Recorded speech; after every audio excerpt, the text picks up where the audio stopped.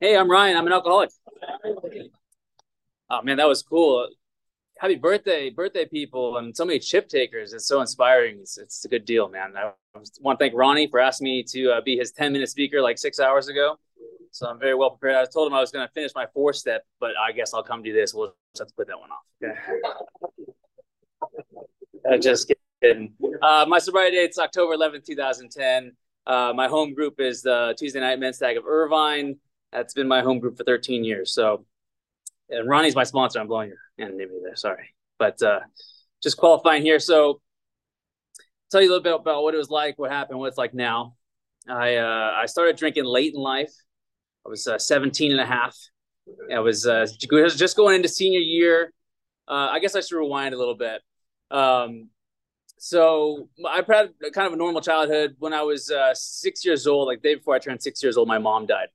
And that I share because not it didn't drive me to start drinking, but what it did is it put a big chip on my shoulder about God. I was going to church at the time, and somebody had said that God had taken my mom because he had something very special for her to do in heaven, or something along those lines. And my first thought was, how selfish, taking a mom from two kids away.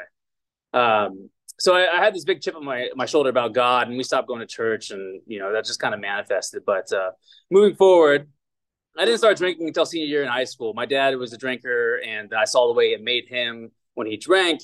He wasn't violent, but he'd lecture me. He was a baseball player, so if I had an 0 for 3 day, it was a bad day at home. He was telling me about every pitch and everything, and he'd get on repeat. And I just saw him like, I don't want to drink. I don't want to be like that. But my parents had separated when I was senior year, and I kind of get this boiling point where I had this pressure and I needed to release. And I thought, you know what, why not try it? So I had a friend buy me like a half pint of Jack Daniels, and I think I drank about half of it, and I felt good. I felt good. Like all those worries that I had beforehand were gone, and I had a great night, and I had a lot of fun, and pretty much that was the start. It was every weekend from that point forward. Senior year of high school, it was all of a sudden I was in the party scene. I had a problem though, is that I was a blackout drinker, and I could not. I would just black out regularly, and I would remember one time I had this goal of drinking this fifth of Captain Morgan. I was like, I'm gonna drink this whole bottle tonight, and I woke up the next morning, and my first thought was, I drank that whole bottle of Captain Morgan last night. My second thought was, where are my clothes and why am I wearing this rug? And it turns out that I blacked out and I threw up on everybody and everything, myself in this house. And I walked out of this bathroom and I was getting the dirtiest looks from everybody. And that was kind of a regular occurrence for me. But I had this really great built-in forgetter, because what happened last weekend is not really going to affect what's going to happen next weekend. I go to high school Monday. I wouldn't want to show my face. I wouldn't want people to see me because I was just really embarrassing. By Wednesday, starting to forget. By Friday, I'm ready to go again. And it was just this repeat cycle. And I mean, it was pretty tame at first, silly stories here, there, my pride getting hurt, whatever. I graduated from high school and I moved on to drinking, using kind of on a regular basis every day, practically. And it didn't take too much time for me to get into trouble. Got a brand new car in February. Actually, it was on Valentine's Day. I had a couple sobriety days right after that. It was the 15th. I got this brand new car, and then by September, I crashed into a tree, got a DUI. Perfectly good tree. And then it wasn't in the middle of the road or anything.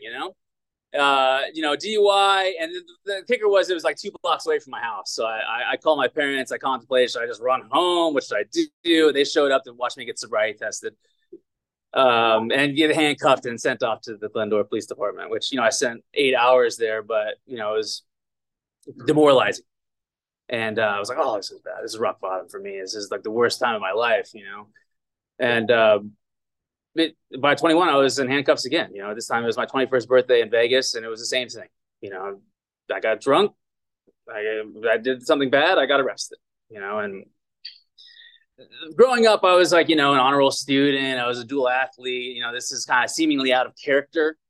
But in relation to alcohol, it was very much in character because I got in trouble when I drank. I didn't get in trouble every time I drank, but I only got in trouble when I was drinking. And so at 21 in Vegas, my dad decided he was going to have a talk with me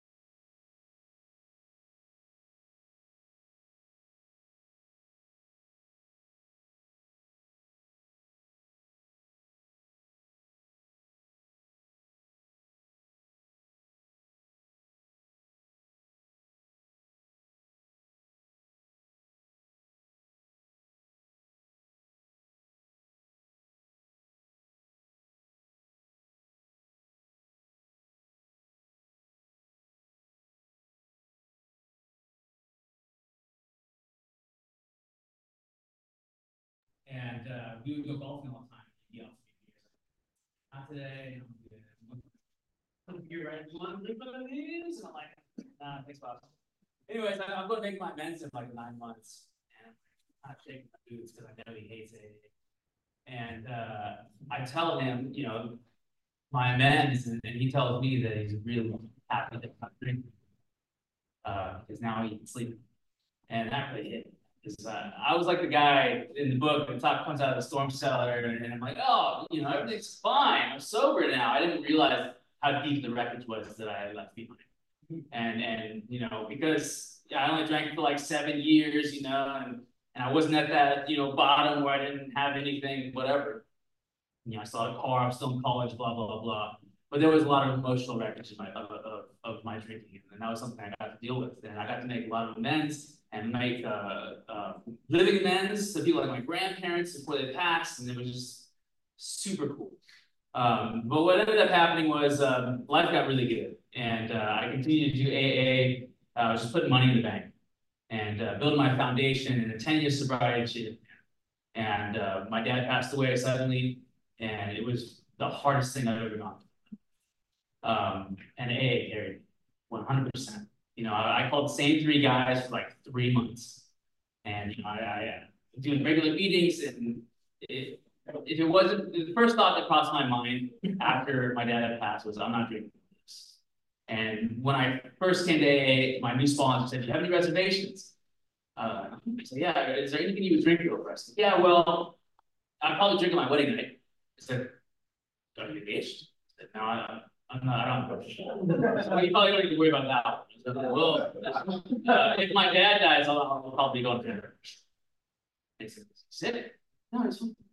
So you don't need to worry about that one either. And sure enough, once it happened, and it was sudden, it wasn't the thing that was, yeah, that was gradual, but I had AA, and it was a big deal for me. You know, so I keep showing up, suiting up, putting my hand out, and I guess I'm over on time. I wish I would have got a little more sober for you guys, but it seems like a pretty cool group. Thanks for having me. All right.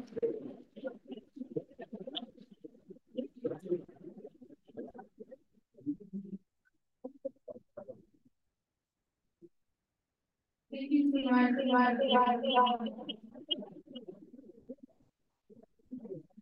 We'll go to the opening party meeting.